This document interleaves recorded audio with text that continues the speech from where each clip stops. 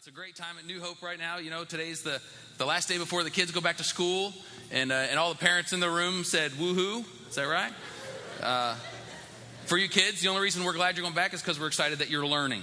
That's what we're excited about. It has nothing to do with you not being at the house all day tearing it up. But you know, we're getting into a fall semester now, even though it's the middle of summer. It is the fall semester, and a lot of things start happening here at New Hope in the fall. In fact, tonight next week we're starting our brand new serve teams. Our training is tonight. For those of you that are serving in this church, there's so many of you. We're having training here at 4:00 tonight. We're going to have Kona ice here and making snow cones for you guys. And you know, everybody loves shaved ice and sugar, right? So we figure everybody will be here tonight. And then after that, we're meeting with our Connect Group leaders tonight because Connect Group start back up this week. Woohoo! Joy and I are especially happy about that. We direct the Connect Group ministry here at the church, and we love our leaders in this church. Our Connect Group leaders are so wonderful. They sacrifice so much to pour into the people in this church, and so we're so excited about that. So we're getting together tonight. We're going to have dinner and some training and some fellowship together. So it's a great time, and obviously the school starts tomorrow. So there's a lot going on, and I'm glad that you're here. I know some people are cramming in a last-minute vacation before school starts. So those of you that are here, you're really blessed to be here today, I hope, and I know I am. So as you know, we've been talking about rebuilding the wall in our church this year. Pastor Bowen shared a vision for that early in the year regarding what Nehemiah did back when the Babylonians took over Jerusalem. They destroyed the wall, and Nehemiah wanted to go back and rebuild the wall, and the king let him go, and he rebuilt the wall. And we felt like there were some parallels from that story to our church, that some of the walls of this church had received some damage and had taken some hits, and we wanted to take the year of 2017 to rebuild that wall. And we've been talking about all kinds of things. In this quarter, we're talking about the wall of evangelism, and I'm going to continue with that today. But I'm going to take a little bit different angle on it because I believe for us, evangelism can be something that it's almost a scary word for us sometimes because we have our own picture of what we think evangelism is. It's going door to door witnessing, or it's leading somebody down the Romans road and explaining to them perfectly why they need Jesus, or it's for preachers or people like Pastor Roger, that's just gifted with it. When really it's just an overflow of the life of Jesus in us flowing into the others. That's all it is. So I want to talk to you a little bit about that today. In fact, I want to jump right in and share a verse, kind of my text verse for the day. I got a lot of verses I'm going to be sharing, but this is the first one that I want to kind of springboard off of. It's in John 10:10. And if you've been saved for a while, you've probably read this verse. You probably clung on to this verse many times. In the New King James, it says, "The thief does not come except to steal, to kill, and to destroy. I have come that they may have life and that they may have it more abundantly." More abundantly. The NIV actually says, in the end of that verse, it says that they would have life to the full. That God's heart for us is that we would have fullness of life. Anybody want that? The New Living Translation says that we would have a satisfying life. Anybody here would like to have a satisfying life? Now, for all of us, that means something different to most of us probably, but we all want to be satisfied, right? And then in the Amplified, it takes it to the next level, which the Amplified always does. It kind of explains what it's explaining. And it even goes the next step to say that it would overflow out of us. That's Jesus' heart for us, that he would give us that abundant life, that he would give us more abundance in our life, and it would overflow out of us into the lives of others. And so the title of my message today is called Made for More. We were made for more, church. Amen? God has designed for us to have more. We are not defined by the world's parameters.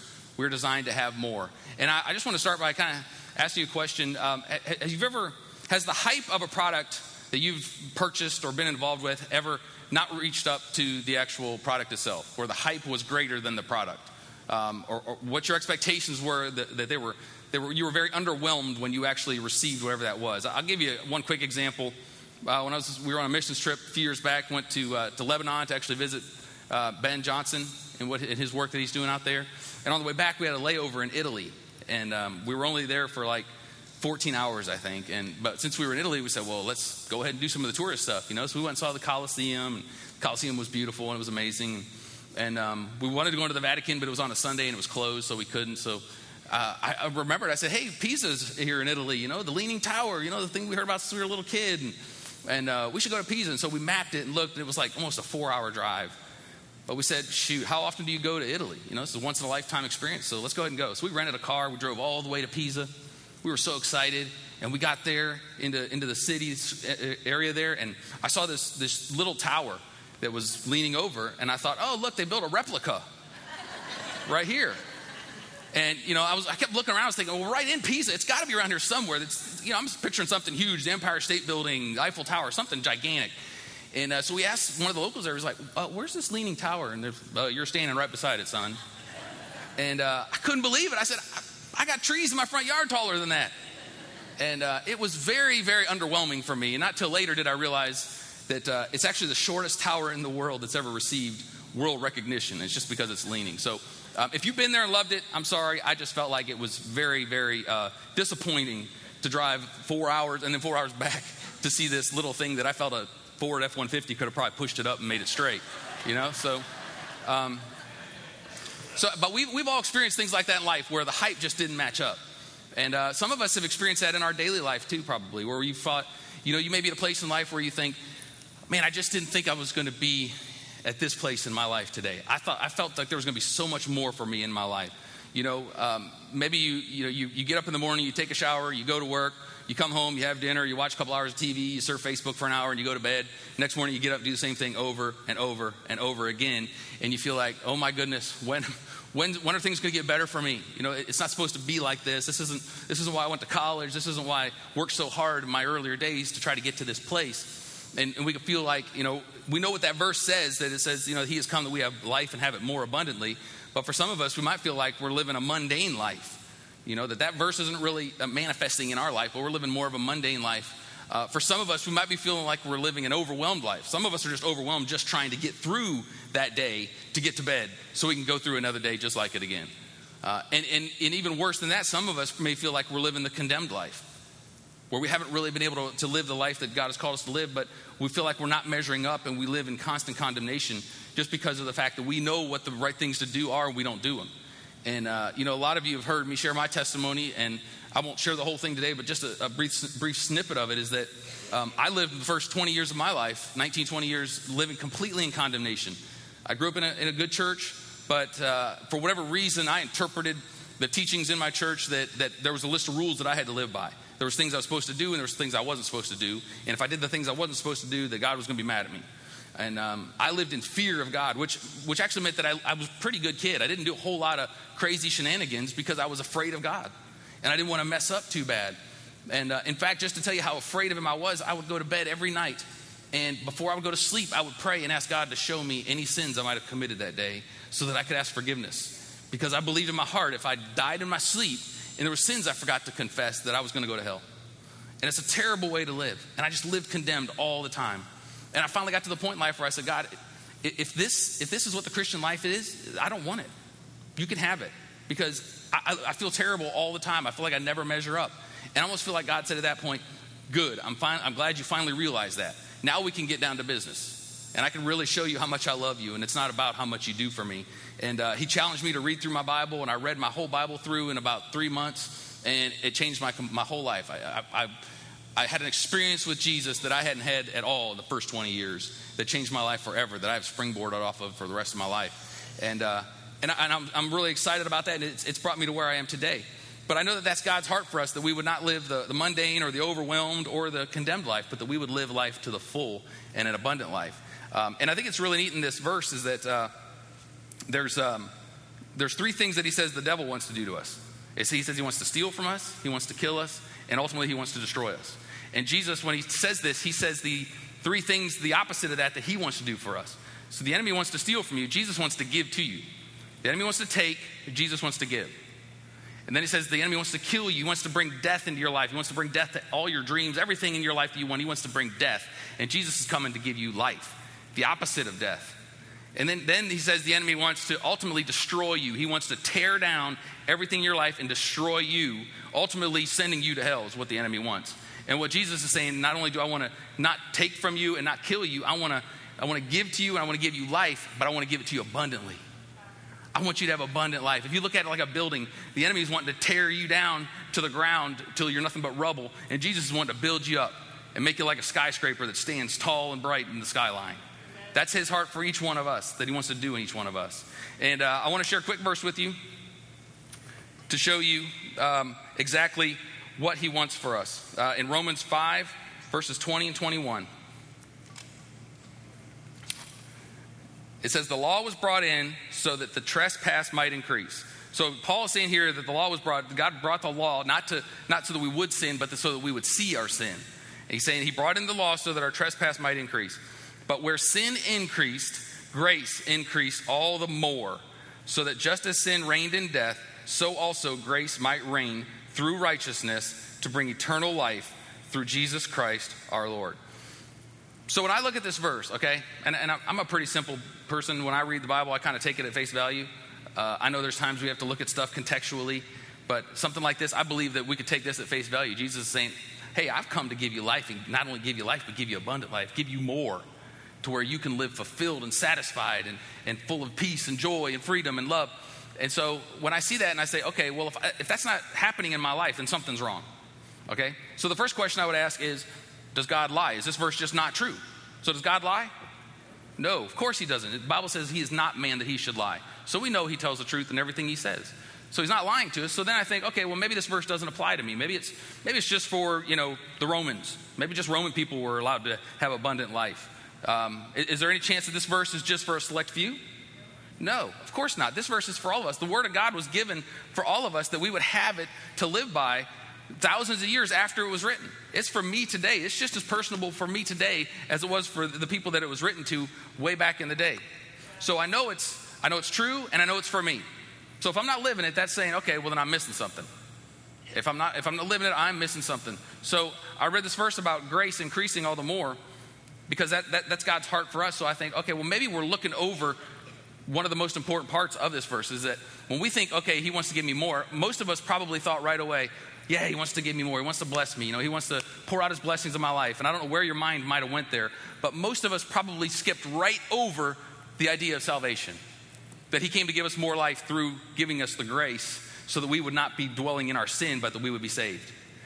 And I think for so many of us, we've been saved for so long, it's so easy to just overlook the fact that we have this miracle that has happened to us, that lives in us, and we live in every day of our life after the moment we got saved, is that we are free from sin, death, hell, and the grave. And we have that to rejoice in every single day of our life. And if we will focus on that and not forget what he did for us, first of all, that's the catapult, that's the launching pad for us to know that we have more. Because no matter what happens to me today, it doesn't matter. You could list anything you want that could happen to me in this world. None of it can take away what God has already given to me, which is my salvation. That when that day comes, when I meet him face to face, he's going to say, come on in. Well done, good and faithful servant, because I've lived my life for him and because of what he's done for me. And we can stand on that and know that. And we cannot forget and we cannot overlook or just kind of have a ho-hum attitude about the fact that we are saved. If you know Jesus today, you are saved, and it is something to be excited about. And I can tell you guys, I pray almost every day. I try to remember every day to thank Jesus that he saved my soul. Every day.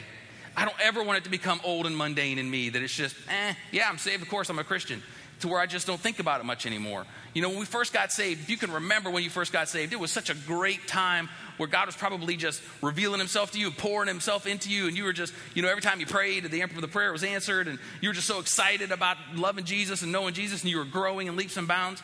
I kind of compare sometimes like when you first buy a brand new car.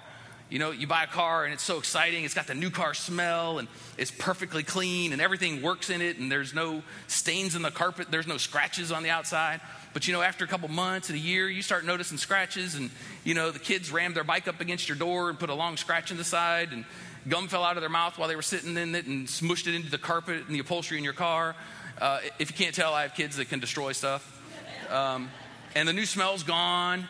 And the car payments are coming in. You have to make that car payment every month. And all of a sudden, it's not as big a deal anymore. All of a sudden, it can almost become a burden to you. The fact that you got this car, that you have a car payment. And we can almost approach our faith that way, like it's exciting and fresh and new at first. But then we just kind of take it for granted that we have it. If we're not careful, we can easily take it for granted that we're saved. And we cannot look past that. So for me, when I'm looking at this verse, I say, okay, it's truth, it's for me. But I have to remember that the more life that he's talking about, first and foremost, is the fact that I am saved. And that the cross of Jesus did a mighty work in my life. And I can rejoice in that every day. And then after that, I would say, okay, I receive that. I want to walk in that. But I still feel like there's more to it when I read that verse. And I think, okay, to get that to get that abundant life, that satisfying life that he's talking about here, I feel like maybe there's something we have to tap into. Maybe there's something that we have to do. Maybe there's an action on our part to actually receive this more abundant life that this verse is talking about. And I know theologically that may go against some of what we want to stand for. We don't want to get into works. You know, I already told you, I lived the first 20 years of my life in works, and I'll never go back to that. But it doesn't change the fact that just because we're saved by grace doesn't change the fact that we don't have things to do. You know, there's a stream of living water flowing, but if we don't tap into it, it's not doing us any good. We got to tap into that stream. So it requires work on our part to be able to tap into it. So let me read a verse to you that kind of exemplifies that. It's in Mark 12, verses 41 to 44. It says, Jesus sat down opposite the place where the offerings were put and watched the crowd putting their money into the temple treasury. Many rich people threw in large amounts, but a poor widow came and put in 2 very small copper coins worth only a fraction of a penny. Calling his disciples to him, Jesus said, I tell you the truth. This poor widow has put more into the treasury than all the others. They gave out of their wealth, but she, out of her poverty, put in everything, all she had to live on. So maybe getting more in our life, more abundance, is about us trusting him more. Maybe it's about our faith. Maybe it's about us activating our faith by stepping out and trusting God. When you read this verse, if you don't know the heart of God, you're going to read this verse and think, man, Jesus was really, really bad at math. You know, all these guys are giving a bunch of money. You know, you need money to make the temple work. It took money, just like it does in church. You have to have money to keep the lights on and the air conditioning running and the seats going and all those things. And so you think, you know, how could this woman that gave a fraction of a penny be given more than these other guys? And it's because Jesus is saying, because she is giving in a way where she's trusting me. She's saying, you know what? I'm not confined by the world's parameters because of what he did for me and who he is. I'm not confined by that. I can actually trust him in a way that doesn't make any sense in the world's eyes. I can trust him in a way that people will look at me and go, man, you're crazy. But I can say, well, my faith and my trust is not in these 2 small coins. So I can give them to him. You know, if we're given to God, let's use money as an example because that's what he's talking about here. If we're giving because we're trying to make ourselves feel better, or we're trying to fulfill a quota, or we're trying to show God how good we are and how much we can give or how much we love him, then we're missing the point. Because he wants us to give because we trust him. He's saying, I want you to give it to me, not because he doesn't need it. God doesn't need our money. He's wanting it for us because he knows that as we will step out, that it'll activate our faith and cause us to trust him in ways we didn't trust him before. And so to have that more abundant life, it's going to require some faith on our part to be able to tap into that more life. There's action that we have to take. I think sometimes we approach our faith almost like Jesus is our winning lottery ticket. You know, like when we get saved, then we take verses and we say, okay, God's supposed to do all this for me because now I'm a Christian. And so I'm just going to sit back and he's going to make it all happen for me. Kind of like if we won the lottery. You know, we think, oh, if we could win the lottery, all my problems would be solved because I'd have all this money in my checking account. Which, you know, ironically, statistics show that people that win the lottery are usually more miserable than they were before. But that does not prove my point, so don't remember that I said that. But that's kind of how we approach our faith. Like, oh, okay, I'm supposed to have more life. Like Jesus promised me here, you're going to have more life. So let's have it, Jesus. Go ahead and bring it to me. You know, lay it out in front of me here so I can have it. When in actuality, he's saying, well, the more that I'm going to give you is going to come as you step out, as you trust me, as you activate it, and as you tap in to that stream of living water that I have. So I want to give you 3 areas that I believe we were made for more today. Now, I'm going to go through them quickly. And obviously there's a lot more than 3 areas, but these are 3 pertinent ones that I felt like the Lord put on my heart that I want to share with you guys today, that I believe we were made for more, that he wants us to have. And the first one is more peace and joy. Anybody in here want more peace and joy in your life? Amen. I know some of you are probably looking at me saying, do you really think it's possible to live in total peace and joy every day? And my answer to that is wholeheartedly yes. But I also believe that there is an action on our part that's required. I believe that we have to hunger for it. I believe that we have to go get it. We have to want it. Let me read a verse to you in Philippians 4. This is Paul speaking in chapter 4, verses 4 to 9. He says, rejoice in the Lord always. I will say it again, rejoice. Now we know, Pastor Bowen tells us that if he says something twice, that he's really wanting to get our attention. So he says it twice there in one line. Let your gentleness be evident to all. the Lord is near. Do not be anxious about anything, but in every situation, by prayer and petition, with thanksgiving, present your requests to God, and the peace of God, which transcends all understanding, will guard your hearts and your mind in Christ Jesus. Finally, brothers and sisters, whatever is true, whatever is noble, whatever is right, whatever is pure, whatever is lovely, whatever is admirable, if anything is excellent or praiseworthy, think about such things. Whatever you have learned or received or heard from me or seen in me, put it into practice. There's an action there that's required of us. He says, put it into practice, and the God of peace will be with you. So peace is absolutely our right. It's absolutely our right to have it. But it requires something of us. You guys, we can actually train, according to this, we can train our mind to think about things that are noble, pure, praiseworthy.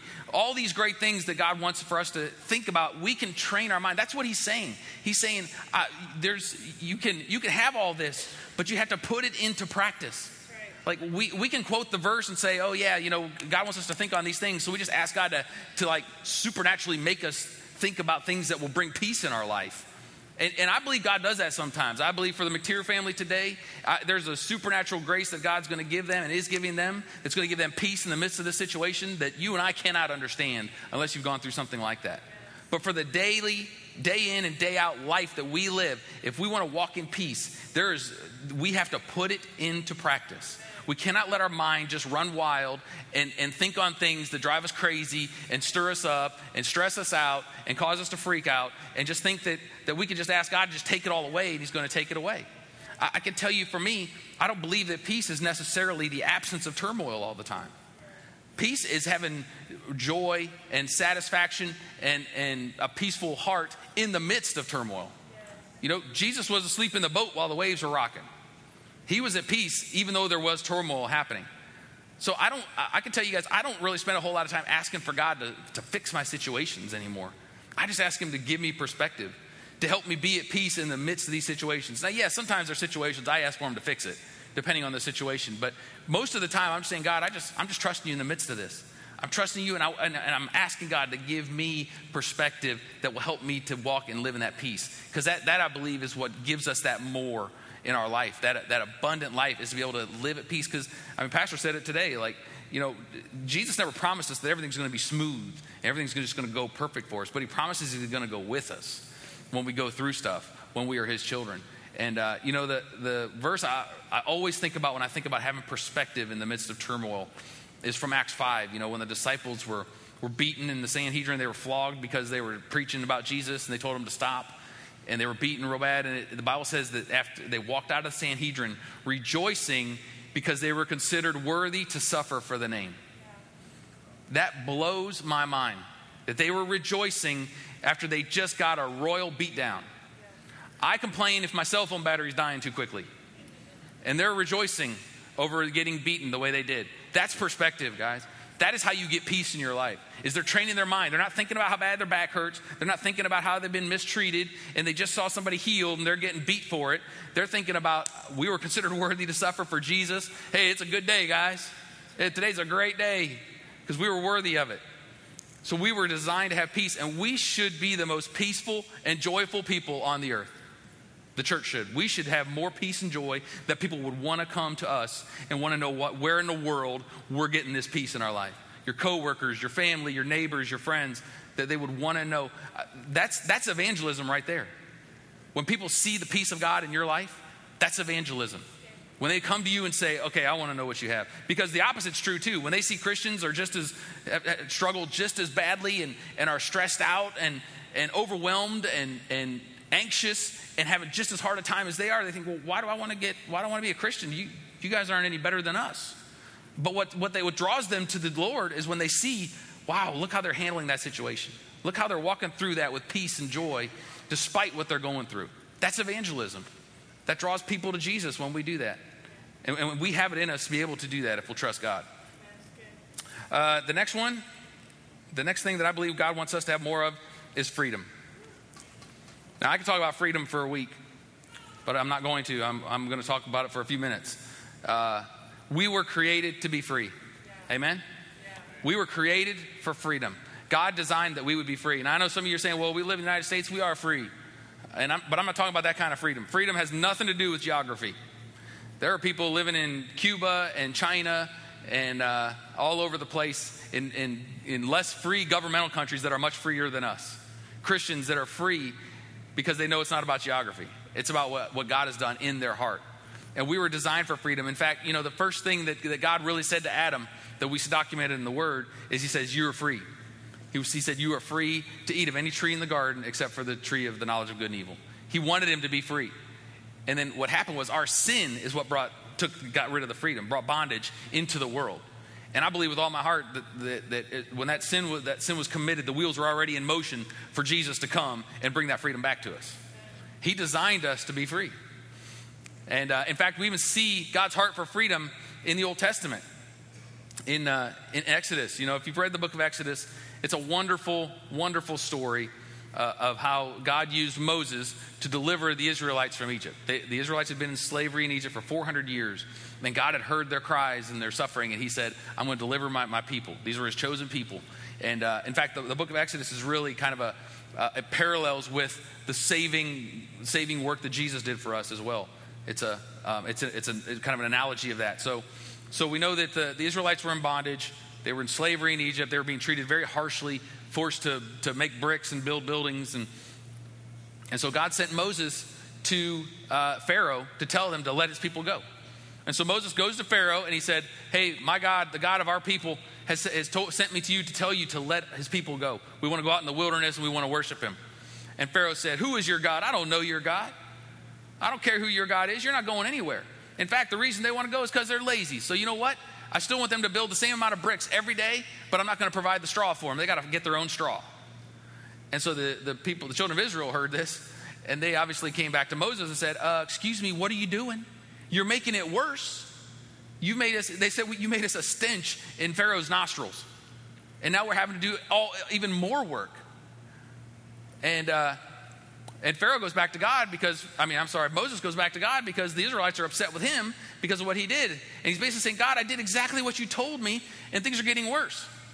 Now, how many of you know that sometimes you can do exactly what God is telling you to do and go exactly the way he's leading you to go, and things can still get worse in your life for a season? I know for some of you that's rocking you right now because it doesn't make sense. But it's very clear right here in the Word of God. Moses did exactly what God told him to do. He gave him very specific instructions about what to say to Pharaoh and how to talk to him. And the situation actually got worse. And I know some of us, we go through seasons in our life where we do the same thing. We're like, God, I'm doing everything I know to do for you. I feel like I'm doing things the way you told me to do them. You told me to do this and this. You told me to quit my job. Or you told me to confront my boss. Or you told me to confront this or do this or whatever. And I did exactly what you said to do, and it's got worse. And we start to doubt God, think, oh, wait a minute. Maybe God's not, maybe he doesn't care about me. Maybe his promises aren't true. But I can actually take refuge in this verse knowing that, you know what, just because things got worse doesn't mean God's not working. Because his promises are yes and amen. His promises will always come to pass every time. I've been in plenty of situations in my life where I felt like I did exactly what God told me to do, and the situation got worse for a while. But praise God, it always, always, always comes around. Because if we're walking in his steps where he wants us to go, he's always going to come through for us. He's always going to take care of the situation the way that he's promised us he's going to take care of it. So Moses goes back to God and says, God, what's going on? And this is where God gives them the 4 promises that Jewish people even today still talk about it. They call it the 4 promises of God. And they go over it and they reminisce over it every time they take Passover meals, even to this day. And it's in Exodus 6, verses 6 to 8. It says, this is God telling Moses what to say. He says, therefore, say to the Israelites, I am the Lord, and I will bring you out from under the yoke of the Egyptians. I will free you from being slaves to them, and I will redeem you with an outstretched arm and with mighty acts of judgment. I will take you as my own people, and I will be your God. Then you will know that I am the Lord your God, who brought you out from under the yoke of the Egyptians. And I will bring you to the land I swore with uplifted hand to give to Abraham, to Isaac, and to Jacob. I will give it to you as a possession. I am the Lord. So just in case he was wondering after all that who was talking to him, he said, I am the Lord. So he made 4 promises to him in that passage. The first one is that he promised him to bring him out of Egypt. He said, I promise you I'm going to bring you guys out of Egypt. The second promise is that I'm going to free you from their slavery. And the third one was that he was going to redeem them. And the fourth one was that he was going to make them his people. Okay, those are the four promises God gives in this passage. Now, the interesting is, if you look at the first two, they actually look like they're the same thing. He says, I'm going to bring you out of Egypt, and I'm going to free you from slavery. Seems like the same thing, right? But see, these four promises actually correlate to what he's done for each one of us. And when he says, I'm going to bring you out of Egypt, that's basically what he's saying is, I'm going to save you. I'm going to bring salvation. So when we get saved, he actually brings us out of our sin, and he saves us. But then he's not done with us then. Because then he says, then I'm going to bring you out of slavery. What he's saying here, what I've heard people say in the past, is that God had to get the people out of Egypt, but then he had to get Egypt out of the people. Because they could still act like slaves even though they weren't slaves anymore. They were free, but that didn't necessarily mean they were going to live like free people. So what God is saying here is, not only am I going to bring you out, now I'm going to set you free. Because that's God's heart for us. That not only when we get saved, that's not the end, right? And when we get saved, we're not necessarily set free from everything. It doesn't manifest in our life necessarily in day one when you come to Jesus. But that's his heart for us, is that when we get saved, when we give our life to him, that he says, okay, now I'm going to set you free. And then he says the third thing he's going to do is he's going to redeem them, which means he's going to use them. I'm going to put you to work. I'm going to make you effective for my kingdom and for my glory and for your good. And I'm going to make you my people, which is what he's done for each and every one of us. So his heart for us is that we would be free after he saves us, after he brings us out of that. He's going to make us free. And we know the story in Exodus. It's exactly what he did. Exactly what he did. The situation got worse. It kept getting worse actually for a while. But then when God came through, it was glorious. He brought them out, set them free, redeemed them, and made them his people. And it was a beautiful thing. And I think it's funny because, the Israelites were so excited when Moses told them the four promises that God had for them. In the next verse, I'm actually being facetious here because they were not excited.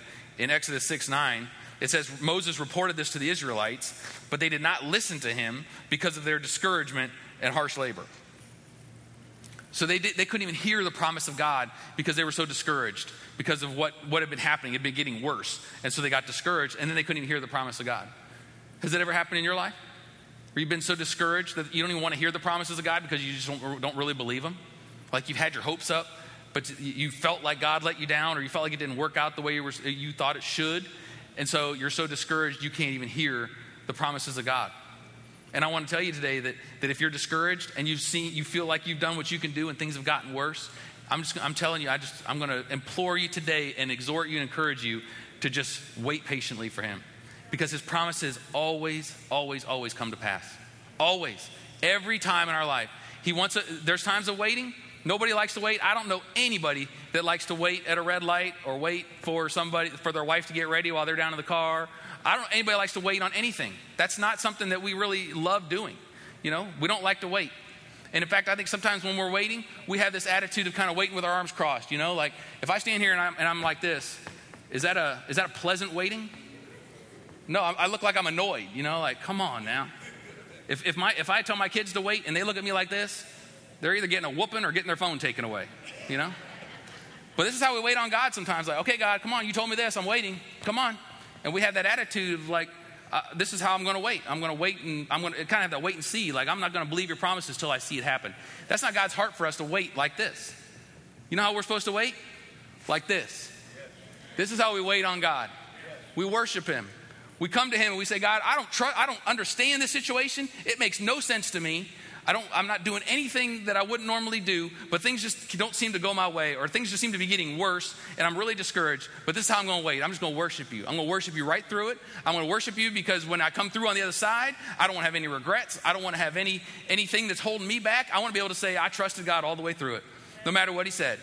No matter what happened or what has been done to me or in my life, I'm going to trust him, and I'm going to wait patiently for him. And I'm going to wait, and I'm going to worship because I know that his promises are always going to come to pass for me.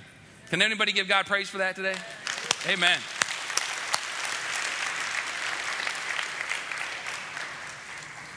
He has provided freedom for us all, but it's our responsibility to grab it. We have to exercise our faith to get it. Let me move on to the last one quickly, and I'll wrap this up. The third thing that I think he wants for us is more love.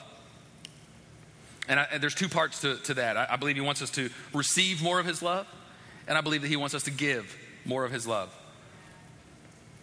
If we could know the unmatched love of our Father, it will change our life forever. If we could have a greater revelation, I'm always asking God for a greater revelation of his love for me, because that's where it's at. You know, I've heard it said many times that the problem with most of us as Christians is not about how much we love God, because we love God. If you're a Christian, you have to have a love for God if you're going to give your life to Jesus, right?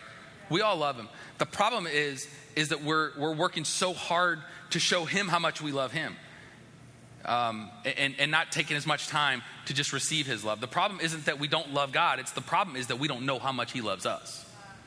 That's the problem.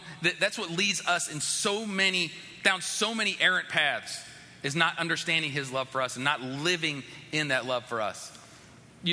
I've heard people compare the apostles John and Peter many times. You know, Peter was real boisterous. You know him from the Gospels and from Acts, that he was always, he was very much in your face. He was type A, and his mouth got him in trouble some, but he was always bragging about how much he loved Jesus. He was like, Jesus, I love you, and wanting everybody to know how much he loved Jesus, and he wanted to be right by his side. And when Jesus was captured and taken to be crucified, we know what happened. He ran, and he got confronted by a little girl. Actually caused him to call curses down on himself because he was so afraid of a little girl, because she was saying that he was with Jesus. And then we know he got restored, and he obviously was filled with the Spirit of God, and he preached the first Christian sermon ever, and 3,000 people were saved, and it's a wonderful thing how he was restored. But we see before that it was about him trying to show God how much he loved him. And then we look at John, and if you read through the Gospel of John, you see him, he constantly refers to himself as the beloved disciple. And I know for me, there have been times I read that and thought, man, that guy's arrogant, he just thinks he's so beloved by God, and really seemed to have an understanding of how much God loved him. Well, it's interesting then, because when the crucifixion happened, he was known to be the only disciple that did not abandon Jesus. He stuck right there by his side. And it was because I believe that he knew how much God loved him. He wasn't trying to impress God with how much he loved God, but he understood that love that God had for him. And if we can understand that love, it will absolutely empower our lives. Let me read real quick in Romans 8, verses 39 to 35, one of the best chapters in all of the Bible. This is Paul speaking. He says, "Who shall separate us from the love of Christ? Shall trouble or hardship or persecution or famine or nakedness or danger or sword? As it is written, for your sake we face death all day long. We are considered as sheep to be slaughtered. No, in all these things we are more than conquerors through him who loved us. For I am convinced that neither death nor life, neither angels nor demons, neither the present nor the future, nor any powers, neither height nor depth, nor anything else in all creation will be able to separate us from the love of God that is in Christ Jesus our Lord." So can anything separate us from God's love? No, nothing can separate us. But we don't always live that way. We don't always live like we really believe that nothing separates us from his love. We kind of have... we have this attitude sometimes of where we can feel like if we're doing good, we feel like we can really come to God. But if we're not, we're not sure, or maybe you just try to eke through the week to get to church so you can feel like you get refilled and feel like you can make it through another week. And I get that, because we all are there sometimes. But if something happens between you and God, it's not because he's pulling his love away from you. It's not because you're separated from the love that God has for you. There's nothing that can separate us from that love. Absolutely nothing. And if we can get a hold of that and understand that love and let it flow in us, it will absolutely cause us to live life differently. It'll cause us to understand, to live that abundant life, to be able to live a satisfying life. Because when we know that love, there's nothing that can harm us. There's nothing that anything can do to us when we can walk in that love that God has for us. Amen. And I would say that when we understand that love, that's when we can actually give it out. That's where the evangelism comes in. That's where that's how we love others. That's how we share Jesus with others. It has to be from the overflow that the Amplified Bible in John 10:10 is talking about, the overflow that comes through us into the lives of others. We will affect the lives of people around us that God will put in contact with us if we can understand that love, if we can let that love dwell in us and we can let it percolate in us and grow in us. And I would challenge you today, if that's something you don't necessarily feel like you have a great revelation of God's love for you beyond his saving love, his saving grace. It is so much more than that. And I would encourage you when we come to the altar, when we pray here in a minute, that if that's something you're dealing with, just to be honest with God. The best thing we can do is to be honest with him and say, God, I don't feel that. I don't feel that overwhelming, overpowering love that the Apostle John talked about that caused him to not care if he was killed for being associated with you. I don't feel that all the time, and I want to feel it. I want to have your heart, because when we have God's heart, it will flow into others. I ask God all the time, we know God's heart is for the lost. We know that. The Word of God is very clear about it. Jesus talks in parables. He talked about how, he would leave the 99 to go get the one. He'd leave the 99 sheep to get the one that's lost. He'd leave the 99 coins to get the one that's lost. That's God's heart, is for the lost, because those are his children. And it devastates him to know that there's thousands of people every day that are dying away from God, that have never known him. As a father, it's so hard for me to even fathom, to think that one of my children would be lost apart from me forever. I can't even wrap my mind around it. In fact, when Noah was up here, actually, he was in the switch today. He's actually going into youth. I can't believe my baby is in youth, but I have no kids that are in elementary school anymore. So, praise God, I guess. We're getting old, right? I have 3 kids in youth now. That's crazy. But, when he was just a little guy, he was 3 or 4, we went to one of Taylor's soccer games. And after the game, we were just standing around chatting. And all of a sudden we looked around and Noah was gone. And it was a big area with lots of soccer fields together. And I could see 200 yards all the way around. And he was nowhere. It was like a hole opened up in the earth and swallowed him. And I asked Joy real quick. I said, hey, do you know where Noah is? She said, no, I thought he was with you. And as you can imagine, the panic immediately sets in. I mean, the blood leaves everywhere. And at that moment, nothing else matters except finding my son. Nothing. I didn't care about what kind of house I had. I didn't care about my cars. I didn't care about my job. I didn't care about anything. I didn't care about getting dinner. There was nothing that mattered. The whole world stopped until I found that son. And, the whole ordeal lasted, 5-7 minutes. Turns out he walked out to one of the parking lots with a guy that he thought was me. And the guy didn't even notice he was with him. And when he got out to the parking lot, he said, you're not mine. And so he turned around and brought him back. And we had, it took a few minutes, but oh my goodness. That feeling of when he was lost was so devastating. But with the feeling when we saw him coming up the sidewalk, I'm telling you, we got very, very emotional. We were very excited. We could not wait to run and hug that little guy. We wanted to kind of pound him too, but we really wanted to hug him. And it just reminds me of the prodigal son. It says that the father, when he saw him a long way off, he went running to him. That's the heart of God. That's the heart of God for the lost. And I grieve because I don't always feel that way, church. And I know we don't. I know you don't either. We just don't, because we get so consumed with our life. We get so consumed with just getting through the day sometimes and getting what we need that it's almost impossible for us to feel like we even have room to really have a heart for the lost. And we know we want it. And every time you hear somebody get saved, praise God, we're excited, hallelujah, we'll rejoice with them. But to actually make that a part of our life, to say, I'm not okay with knowing this many people are lost, and I'm not doing anything to help it. But when that love of the Father comes in us, and when we experience that love, it does something in us that causes us to be able to love others. And I would encourage you today, if you don't have a heart for the lost today, you're in very, very good company. But I would ask God to help you break your heart for what breaks his. And he will do that. He will answer your prayer. He will break your heart and give you that heart for the lost that he wants you to have. So I'm going to ask you to stand with me as the prayer team comes and the worship team, and we're going to pray. I know it went a little long. I apologize. We had a full second service today. We had a lot of great stuff happening. Babies dedicated, kids going into youth. It's a great day today. But just bear with us for a few minutes as we pray. I want to give people time to come to the altar and just talk to the Lord. If you want to spend time by yourself here at the altar, that's great. If you want somebody to pray for you, there's going to be people up here that will be happy to pray with you. There's nobody here that's better than anybody else. We're just here to lift each other up and be with each other and bless each other. So I encourage you, as we sing a song, if you want to come pray, to come to the altar and just ask and talk to God. I believe he wants you to have more peace, more freedom, and more love in your life. And I believe he will meet you when we come to this altar today. There's something about when we respond to him that he meets us and he does the work in our heart that we want him to do. So God bless you today as you pray.